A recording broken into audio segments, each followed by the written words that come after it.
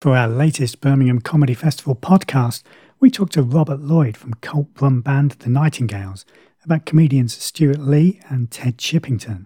We hear about the long-awaited documentary film King Rocker and find out more about punk band The Clash's legendary 1977 White Riot tour.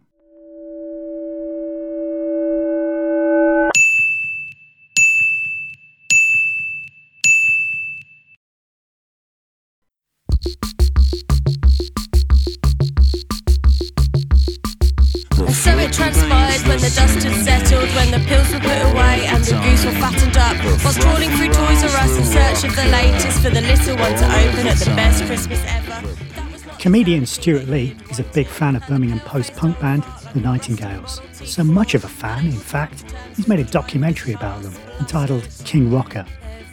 Written by Stuart and directed by Michael Cumming, whose credits include Brass Eye and Toast of London, the film traces the band's career from their incarnation as the Prefects in late 70s Brum to the present day. Here's a taster.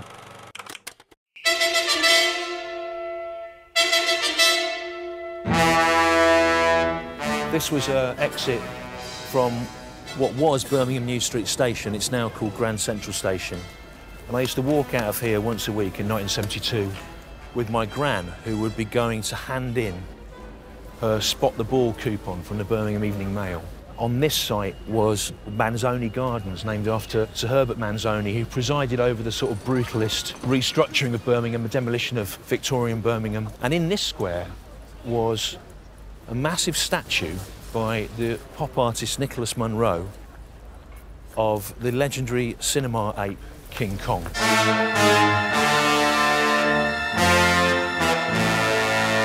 It was part of a scheme in 1972 whereby cities were given the opportunity to own a piece of public art. They had it for 6 months and they could buy it. Birmingham rejected the statue. Lord Nelson's column should be there, to be stand up for. What does that represent? Nothing. You think it's a waste of money then? I certainly do, yes. I hope Birmingham don't buy it. Birmingham seems to have a great history of rejecting its culture. And when I started thinking about a way of telling the story of the Nightingales and Rob Lloyd and the Prefects, this seemed like the entry point to me.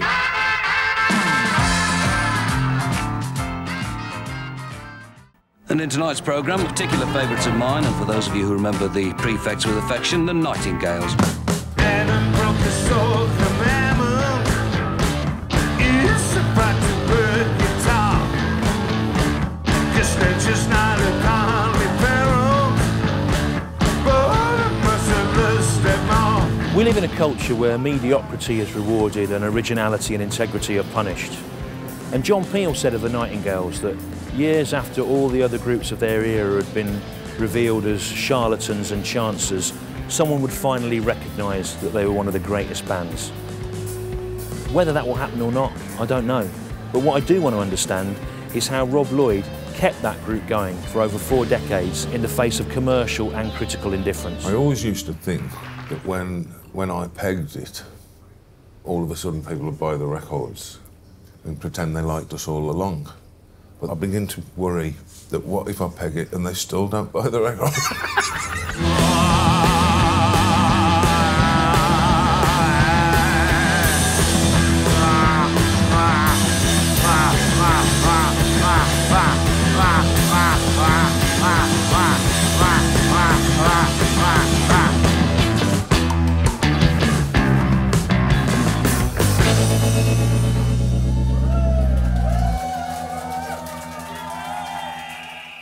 King Rocker receives its premiere at Sheffield Dogfest later in October, with a cinema release and freeview screening to follow. We tracked down the Nightingales frontman, Robert Lloyd, to find out more and began by asking him about when he first met Stuart Lee. As far as I can recall, I have no idea how he would have got my telephone number, but I started putting out Nightingales records on my own label in the early 2000s. And Stuart rang me up at home and said, is there any chance that you'll be releasing the Ted Chippington album? Because, well, I knew Stuart was a big Ted fan. And there were no plans to do that. And I spoke to Ted about it, and he said that he wasn't really interested in a reissue, but he wouldn't mind doing a big sort of flashy box set of, hours worth of him telling the same joke kind of thing. And Stuart organised a gig at the Bloomsbury Theatre in London with Bridget Christie and Phil Jupitus and Simon Munnery and, another bunch of people to raise the money to allow us to do this ridiculous Ted Chippington box set. And that's when at that gig is the first time I can remember actually meeting Stuart, and we just sort of got on from there. What did you think when he came to you and proposed doing a documentary about the band? I was surprised because it was something that had been knocking about as an idea. To be honest, Stuart tells one story about this, which is not the way I remember it exactly, but anyway. Many years ago, Phil Jupitus had said to me, we should do a documentary about the Nightingales. And it never came to anything, obviously. But during the course of that, I'd got this idea, we should do it, and it should be a bit of a comedy about the world's sort of least known band, And I told this to Stuart, and Stuart said to me, it's a bad idea. You shouldn't turn yourselves into a joke because you're too good. And anyway, nothing ever happened with Phil and his TV contacts. So I forgot about the idea, and then one day Stuart sent me an email saying, I've met a director who's also a Nightingales fan, and I know a film producer, so would you be interested? And despite the fact that years before what I've just told you had happened, when Stuart contacted me, it was completely out of the blue, really. A couple of years ago, you went on tour with Stuart, or rather Stuart went on tour with you. How were those shows? I'm not sure that it works that great, to be honest. We did it largely. Stuart owed us a bit of, or he felt he didn't really owe us a favour, but he felt he did. It's a bit of a long story, but he felt he owed us a favour, and so he offered to do some gigs with us, basically with the view. He's obviously much, much more popular than the Nightingales are, and the idea was that we would be able to charge a bigger fee and the band would make some money because Stuart did it for nothing. And I thought, great idea. We'd done one or two shows before with him doing a 15-minute sort of opening set before we went on, like the old Ted Chippington slot, really. When we did the tour, there were a couple of gigs where it was a real success and worked well, I think, like where we're a success anyway, sort of Birmingham, London, Manchester or wherever. But there were a few places like, Cambridge and Portsmouth are a couple that spring to mind, where there were massive turnouts, but it was basically people who'd come to see Stuart in a club environment. And so it didn't really work that well for the Nightingales, you know what I mean? Because people would either bugger off or weren't that particularly interested. So it was a very generous and lovely idea of Stuart's, but it wasn't one that we both agreed it didn't really work that in the way we wanted it to. But nonetheless, we did make a few quid out of it, so that helped. You mentioned Ted Chippington there, who's one of the lost greats from that period in the early 80s as well. Did you play with him much back in the 80s? Yeah. That's why Stuart contacted me.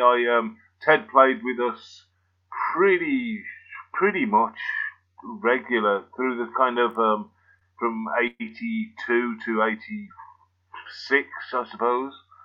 And I had my own little record label where I put out an EP and an album of Ted's.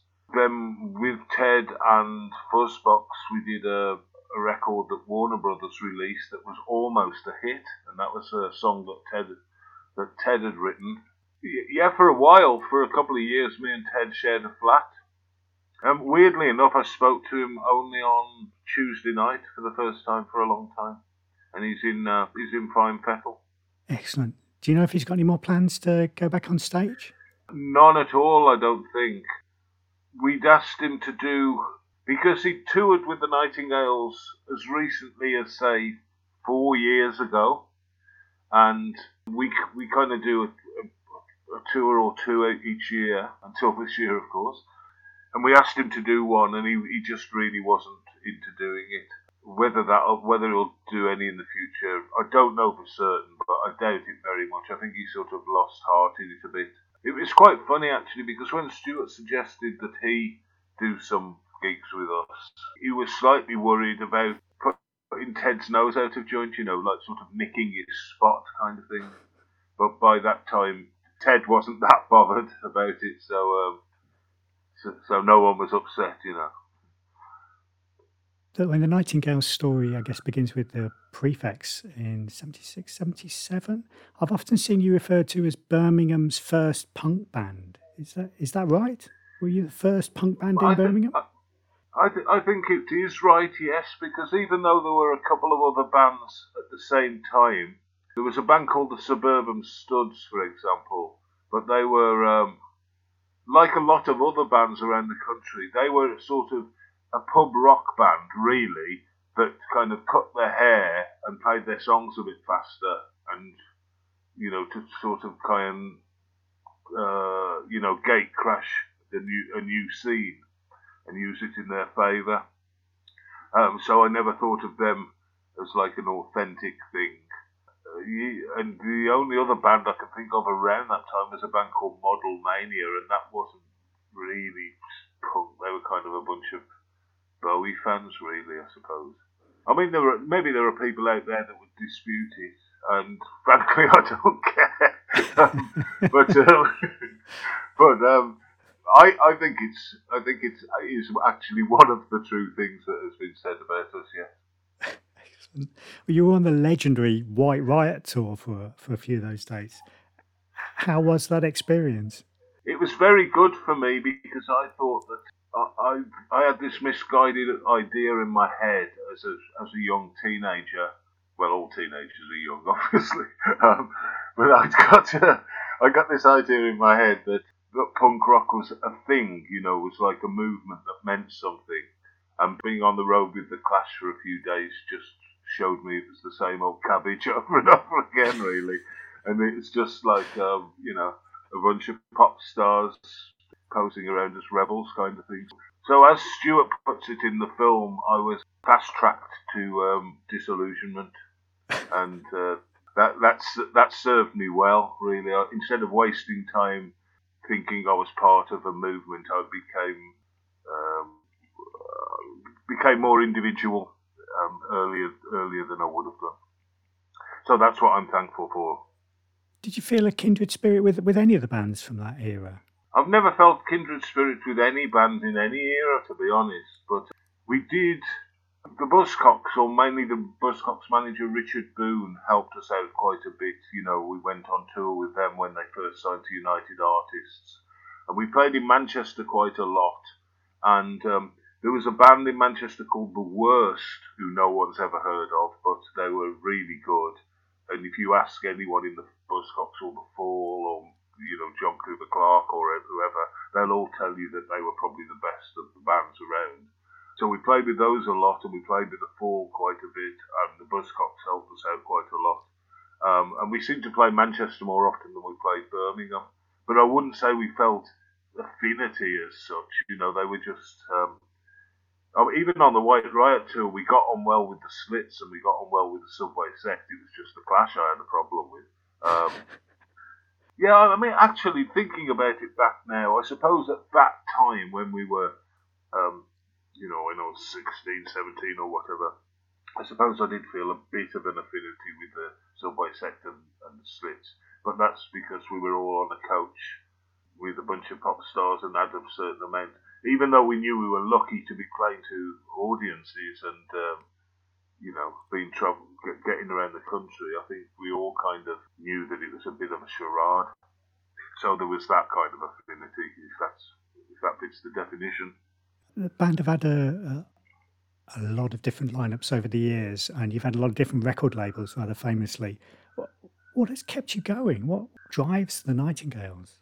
Well, it's a mixture of things, I suppose. I mean, the fact that I actually have got stuff that I want to get out of my system is probably the prime thing. But also I think that what we do in general, or what we have been doing, is of quality and worthwhile.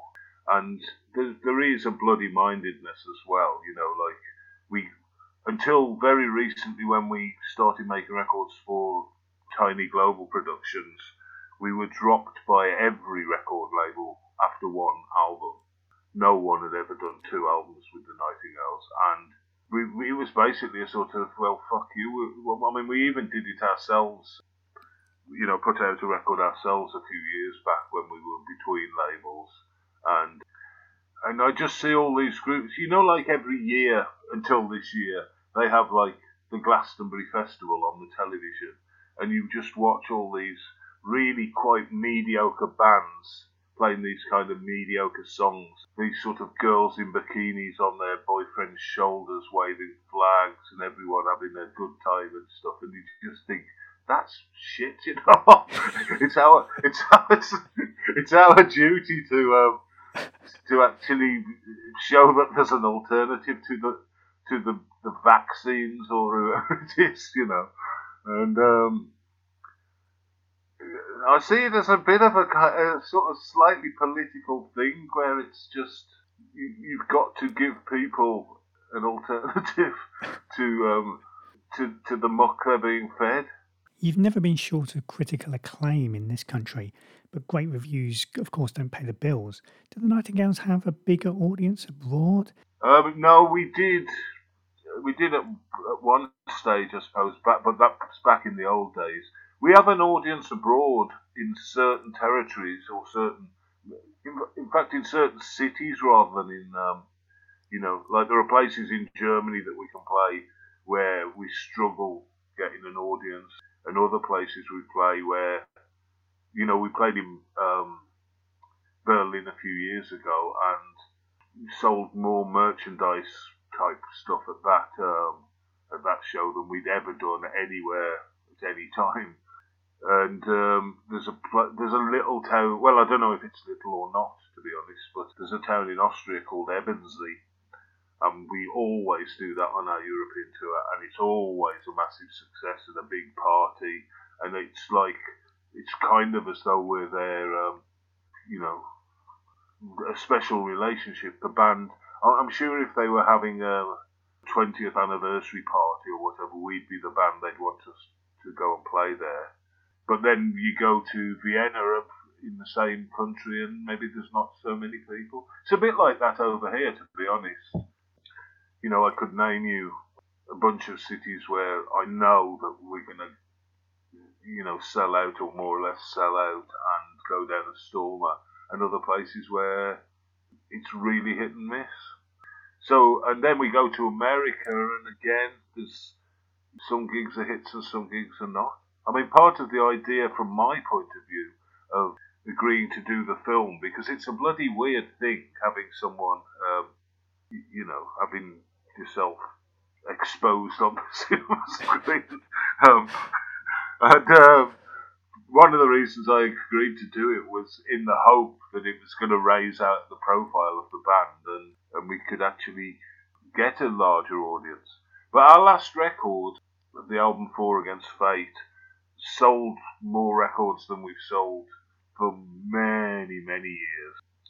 And yeah, the last couple of tours we've had a fair smattering of sold out gigs and stuff. So I was hoping that we were turning a bit of a corner and that the movie would help that even more. But then in true Nightingales fashion, this virus thing put a kibosh on what was everyone was telling me was the big year.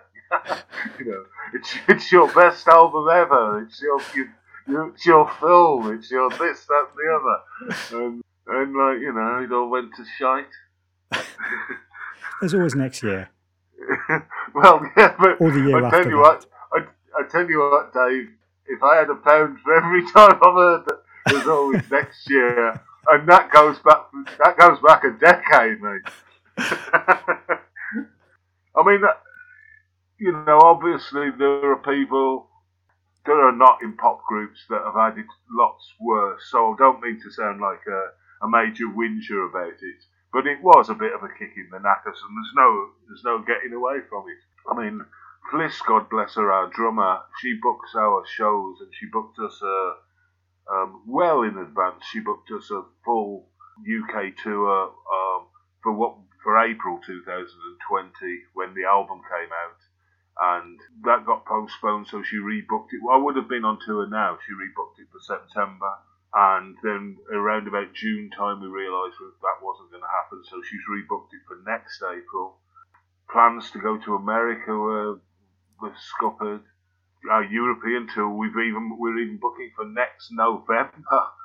And the point being, anyway, is that in my heart I have no real optimism that the tour next April's going to happen, or even if we could be going to Europe next November. I have no idea. And anyone really who thinks they do have an idea, I think they're guessing. Yes, yeah. But hey ho, innit? That's the way it is. The record sold really well.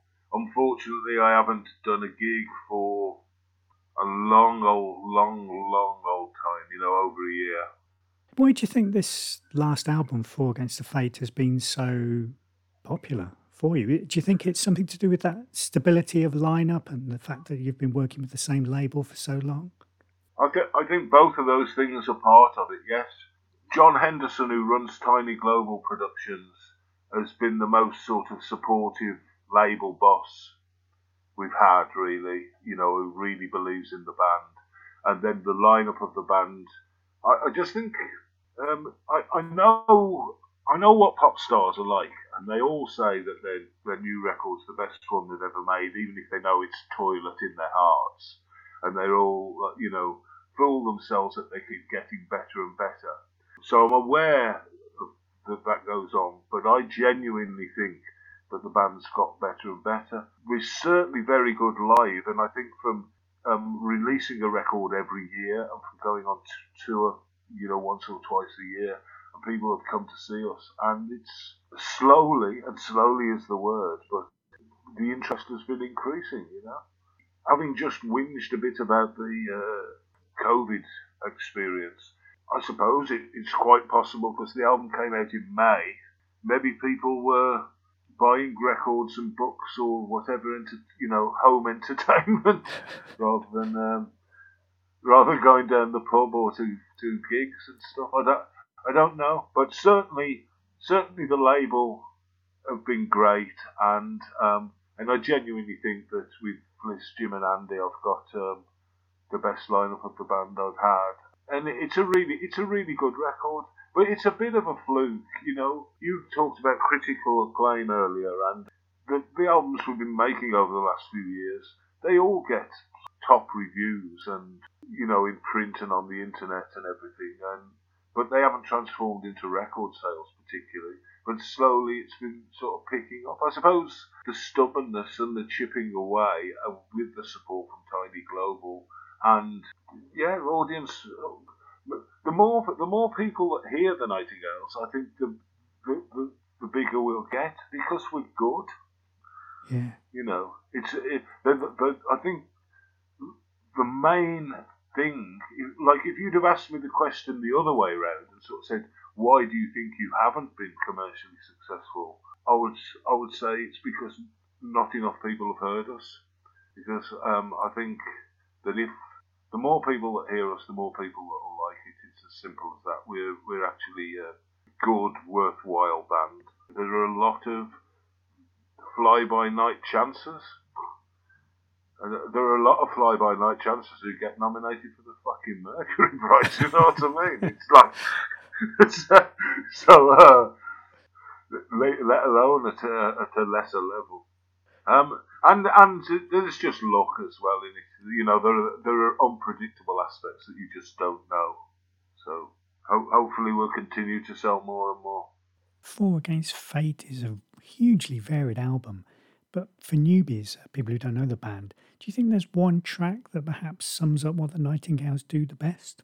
No, there's not one track that I think represents the Nightingales, and I'll tell you for why. Is because we just do what we want to, and I'm not saying we're the most groundbreaking band in the world by any stretch of the imagination. But if we want to do a heavy metal track, we'll do it. If we want to do a reggae track, we'll do it. We're not like sort of the Smiths, where you go, oh, and here's 3 minutes of our sound. Oh, here's another 3 minutes of our sound.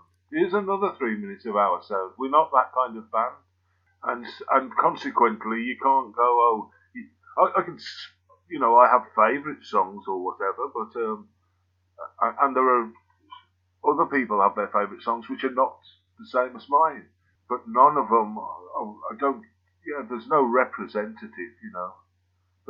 We're just not that kind of band. I mean, I just picked on the Smiths, but I could have picked on any number of bands really, where it's like, oh, it's instantly them because they do the same thing over and over again. You mentioned some favourites there. What are your favourite tracks on the album? Well, I haven't heard it for a long time, so I'd have to go, and it's the other side of the room, so for me to go and pick it up and find. But there's a song called The End Began Somewhere that closes side one on the vinyl that I would probably, that must be one of my favourites because that's the one that I thought of off the top of my head. But, I mean, the truth of the matter is there's 12 songs on it because it's an album. An album should have 12 songs on it, by the way. I like all of them. Yeah, The End Began Somewhere is probably my favourite. The final track, which isn't called Four Against Fate. It was originally, but I forget what it's called now. But the one with where we've got Mark Bedford from Madness and Clara Kababian, our American violin genius. I think the last track is called The Desperate Quartet. Yes, that's it. That's the song I like very much. I really liked the first track on the album, Thicko Rides Again, and I thought it was my decision to have that as the first track on the album because I thought it was kind of the hit on the album. But that's one track that didn't get any radio play at all, and I haven't seen anybody say that it's their favourite track. So whereas other people, the Everything Everywhere All of the Time was very popular with people, whereas I think that's a bit of a throwaway song, really. So you never can tell, but they're all good. It's the whole album as a piece is something that I'm proud of, and realistically, it's probably the first album that I've made in any incarnation where I have once it's completed and you've listened to it a few times, I've still liked all of the songs. There's normally one or two on an album where you think, oh, that's not really that good. No, I mean that's just true. Normally you record everything thinking it's all good, and then when it's finished and you've heard it, there's normally one or two where you think, and there isn't any on this album. I was just going to ask whether you're working on anything else. Whether you've used this lockdown to work on any more new material for another album, your 11th. Well, we actually I don't know how all this internet kind of stuff works, but because our bass player is a German man who lives in Germany, we've had to do it at distance. But we recorded a complete song that we were going to release in the summer as a sort of free download to sort of cheer people up a bit and keep the band afloat. But that didn't happen for a variety of reasons, so that's a kind of dead song that's floating around. The band have been putting various ideas. We've got a kind of Dropbox where people can put in, here's a riff or here's a melody or whatever. But they haven't really materialised into finished songs yet. I suppose there are two things that have been kind of standing in the way of this 11th album. And one is and they shouldn't stand in the way of it, I admit that, but they have. And one is that Four Against Fate came out to no kind of fanfare, and we haven't toured that. The majority of the songs on that album we've never played live.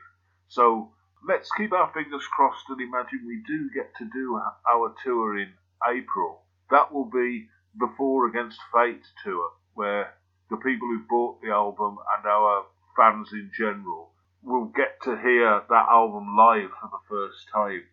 So we didn't want to be kind of playing a bunch of new material, promoting kind of our next album when we haven't even played this album live yet.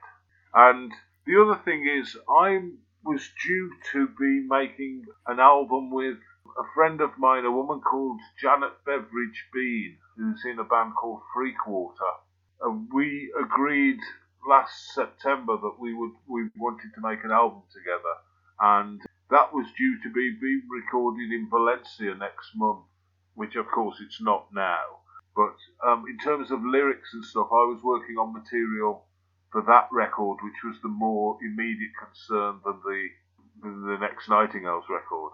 So a mixture of me working on the Janet record plus the unfinished business with Four Against Fate means we haven't, and plus the fact that we haven't been able to go to our lockup, and I haven't rehearsed with Fliss and Jim since before March, and that's where we do the majority of our songwriting. Yeah, the fact that we haven't been able to rehearse together, the fact that I was working on the album I'm making with Janet Bean, and the fact that Four Against Fate still, people might not think of it as a new album, but it's an album that hasn't had its tour yet. It hasn't had its Mark Riley session yet. So we're a bit behind schedule. We're not as normally we finish recording one album and we start work on the next one straight away, but that hasn't been the case. And I haven't got any recording equipment at home. I'm not computer savvy, so unlike maybe a lot of bands that maybe have little home studios and I would imagine younger bands, but that's me being a bit presumptive. But certain people are in a situation where they can kind of continue. I know have been busy bands during this time, so I can't blame the COVID thing or use that as an excuse. But anyway, as is my wont, I'm just rambling on a bit, but you get the picture from what I've said. One last question I wanted to ask you. Is it true that you and Vic Goddard tried to set fire to the Jam on the White Riot tour? It is true, yes. But it wasn't trying to set fire to the Jam as such. It's just that they only did one gig. They were like the special guests at the London gig.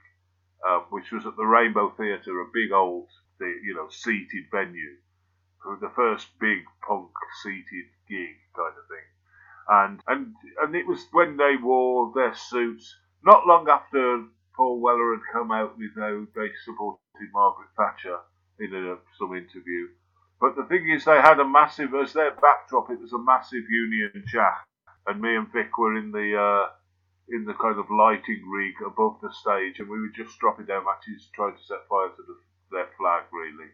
It wasn't, it wouldn't have burnt the band, for better or worse.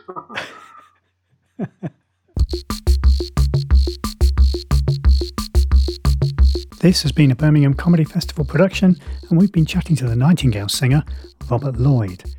The band's latest album, Four Against Fate, is available now from Tiny Global Productions, and they'll be back touring in the spring of 2021. For more information, including details of King Rocker screenings, see thenightingales.org.uk. And to find out what Birmingham Comedy Festival is up to, check out the festival online. Links are in our profile. Thanks for listening.